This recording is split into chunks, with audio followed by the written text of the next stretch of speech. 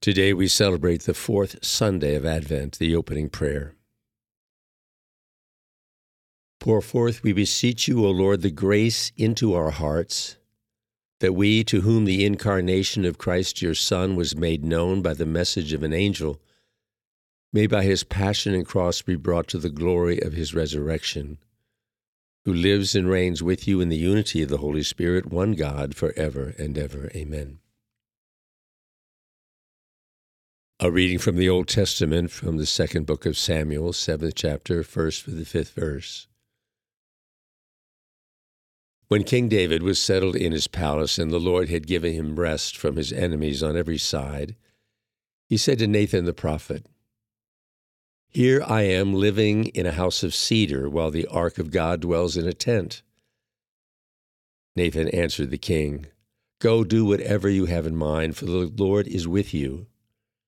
But that night the Lord spoke to Nathan and said, "Go tell my servant David, thus says the Lord, should you build me a house to dwell in?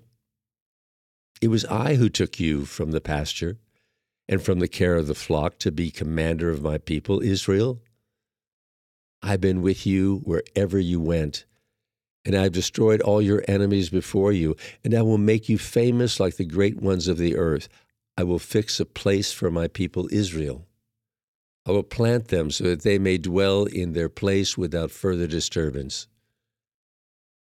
Neither shall the wicked continue to afflict them as they did of old, since the time I first appointed judges over my people Israel. I will give you rest from all your enemies.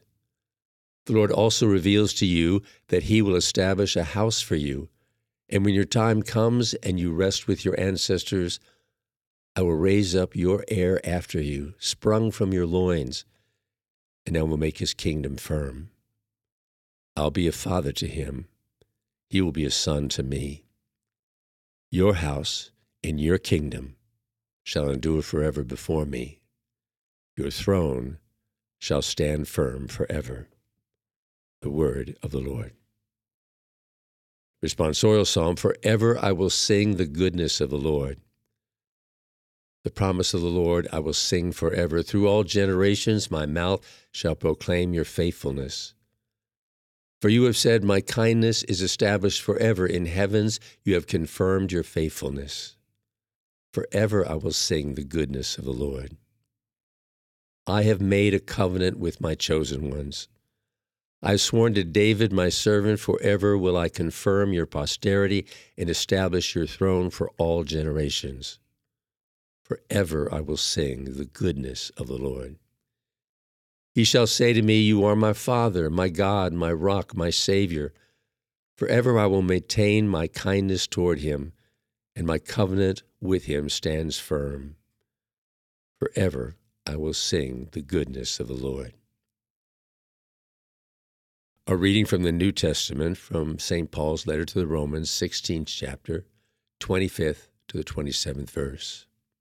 Brothers and sisters, to him who can strengthen you according to my gospel and the proclamation of Jesus Christ, according to the revelation of the mystery kept secret for long ages, but now manifested through the prophetic writings, and according to the command of the eternal God, made known to all nations to bring about the obedience of faith.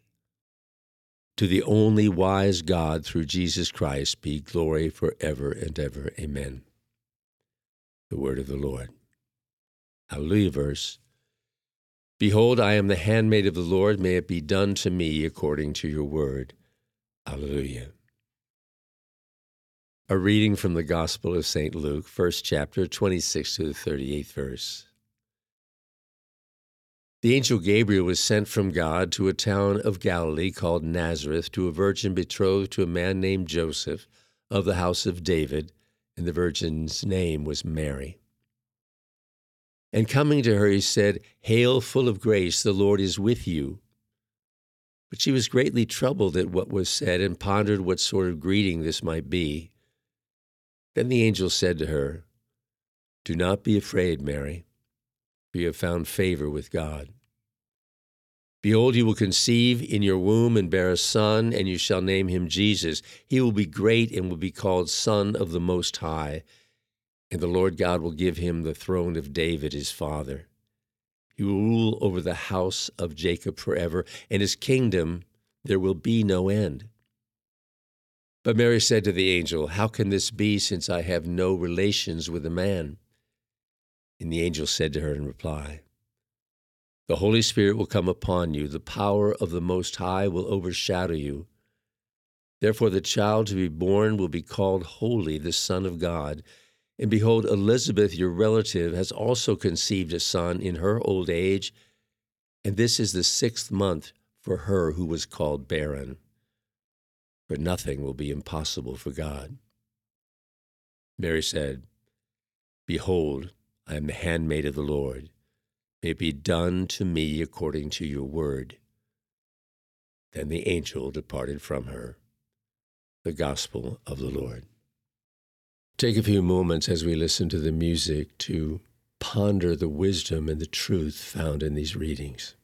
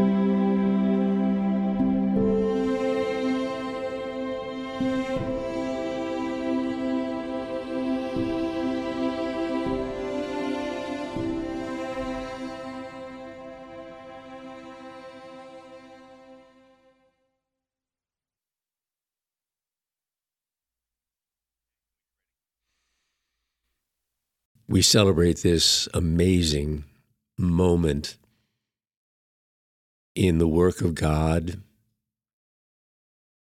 awakening us, informing us, empowering us to understand a great mystery, the mystery of the incarnation. Nothing seems more important than we fix our attention on what this really means.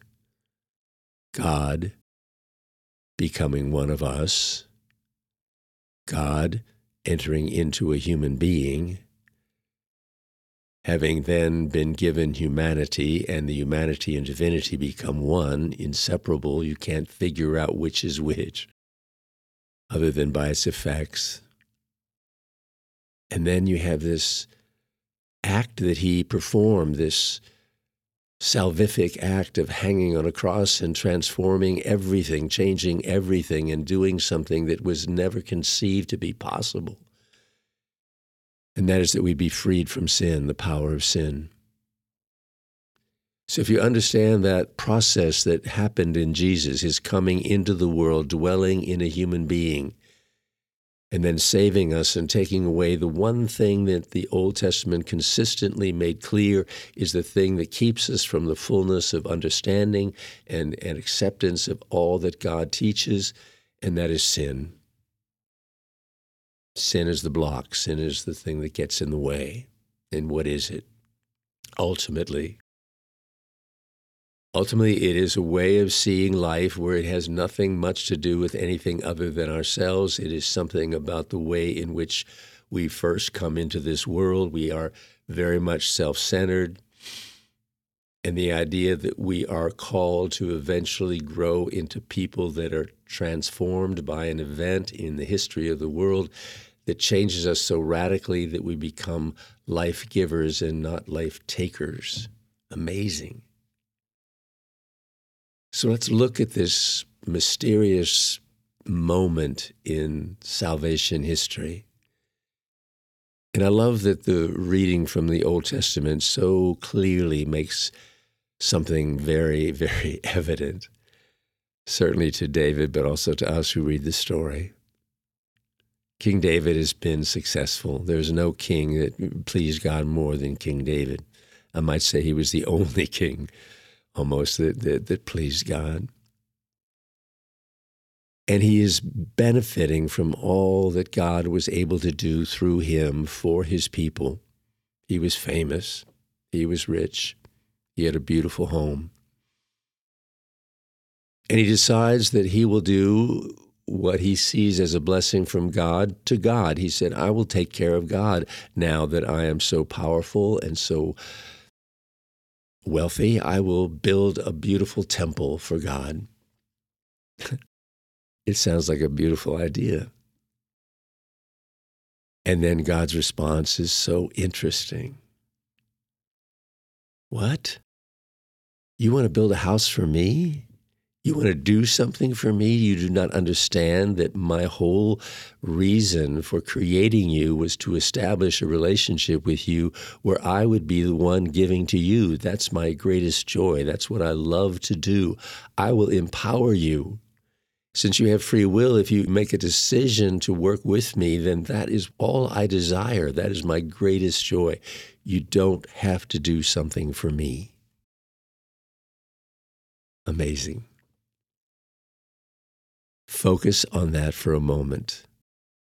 God is not looking for anything from us to be given to him other than permission to be the God that he longs to be the one who inspires us, teaches us, empowers us, sends us, gathers us. He wants so much to be the source of life for us that he wants his people to receive from him. And in this strange, mysterious way, he said, I want to do it through you, with you. I want you to share with me the joy that I have when I see the love that I place in you entering into someone else and transforming them and making them into new creatures. New beings filled with this amazing capacity for understanding and wisdom and healing power. It's amazing. And so when you see the second reading in Romans, Paul is talking about this incredible God that he now sees so clearly. He didn't see him before, but his eyes were opened and he saw him. And he saw what he was doing for Paul, using Paul as an instrument of grace for people. And all he can do is give glory to God.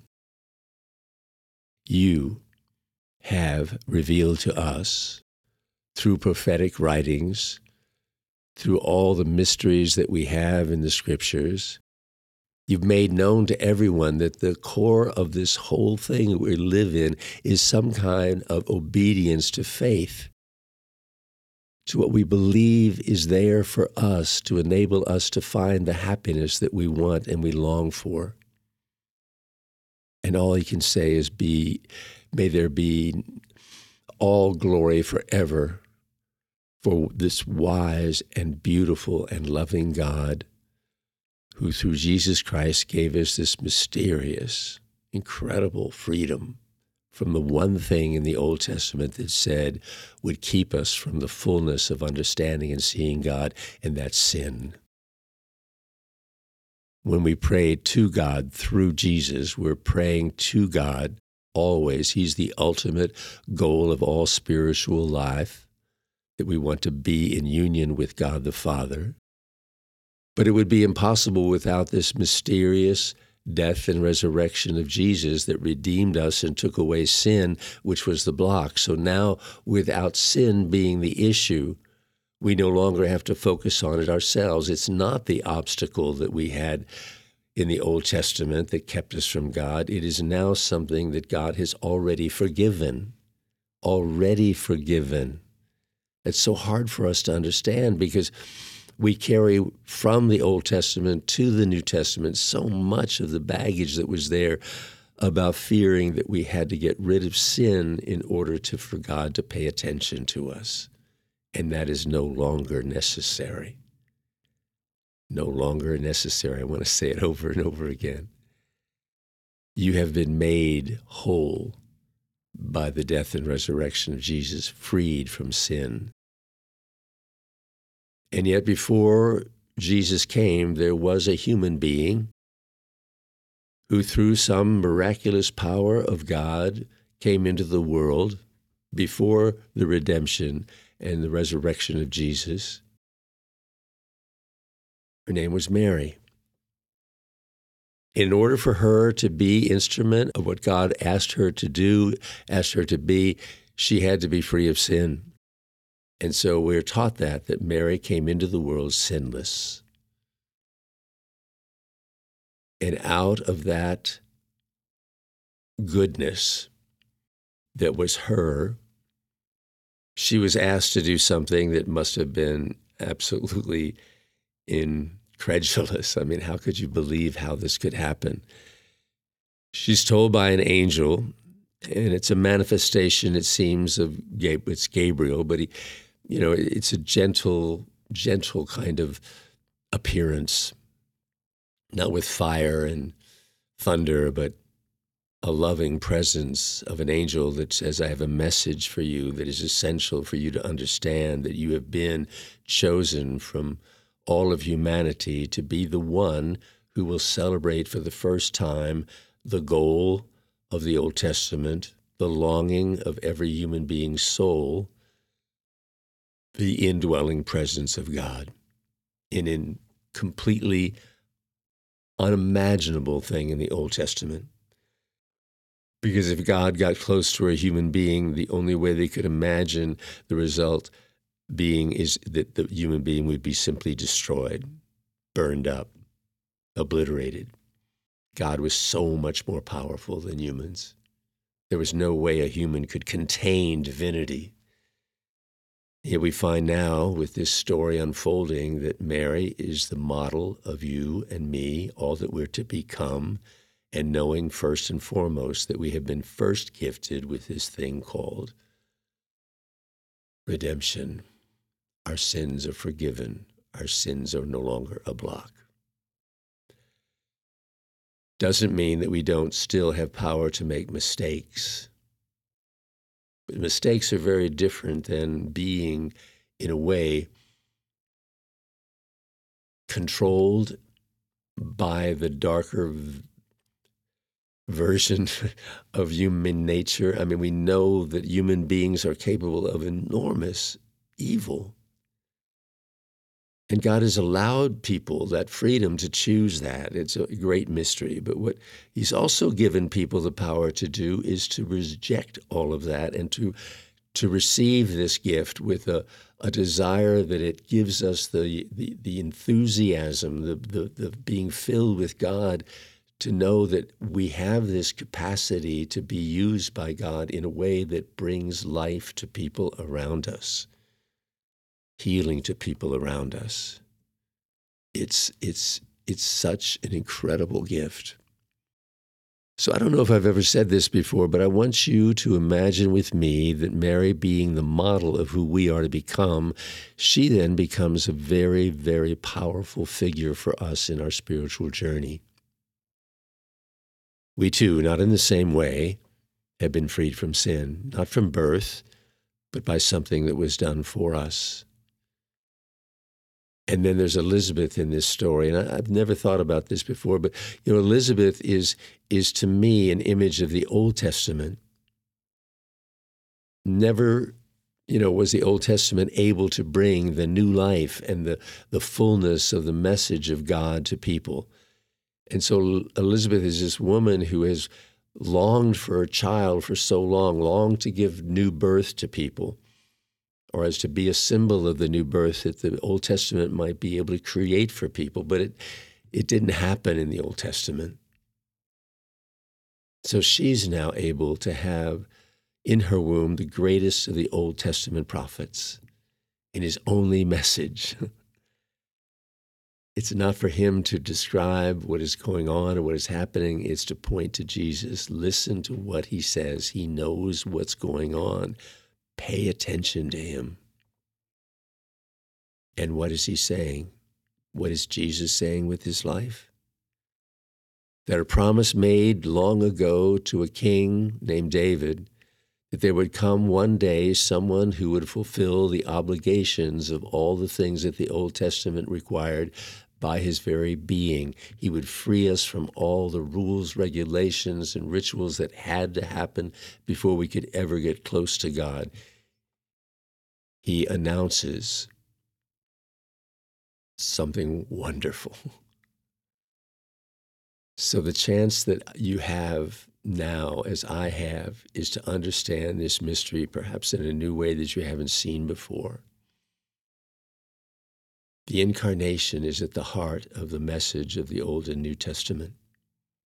The fact that God chooses to dwell within our hearts and from there to transform us slowly, daily, in our struggle with all the things that God has placed in our life so that they will be the very things we need to change and to grow through the experiences we've had, both in our ancestry and also in our family of origin. We have this wisdom given that can bring us out of anything that would have kept us in darkness and be a light, a star, a light in the darkness. What a beautiful promise. And I pray on this Christmas day you will feel the power of this message.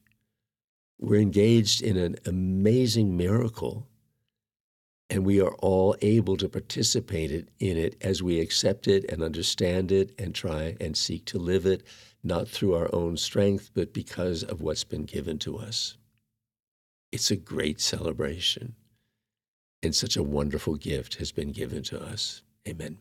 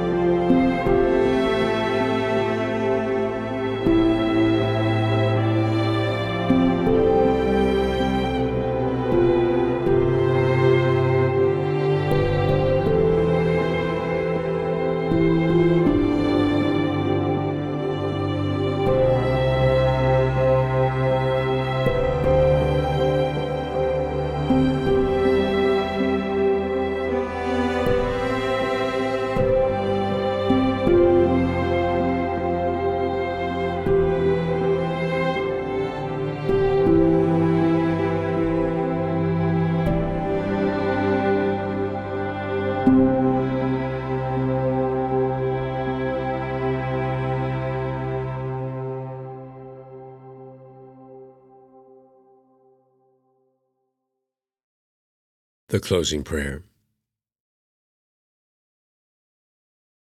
Father, open our hearts to the mystery of what happened in Mary's life. This miraculous promise is not something we should simply think about as happening to one person, but that it happens to all of us in some mysterious way. So bless us with that kind of faith and that kind of expectation of being one who can become a vehicle that bring Christ into the world, manifesting himself through us. And we ask this in Jesus' name. Amen. The music in our program was composed and produced by Ryan Harner for this show. Pastoral Reflections with Monsignor Don Fisher, a listener-supported program, is archived and available on our website, pastoralreflectionsinstitute.com, and available anytime, anywhere, and for free on our podcast, Finding God in Our Hearts. You can search and subscribe to Finding God in Our Hearts anywhere you download your podcasts. Pastoral Reflections with Monsignor Don Fisher is funded with kind donations by listeners just like you. You can make a one-time or recurring tax-deductible donation on our website, pastoralreflectionsinstitute.com.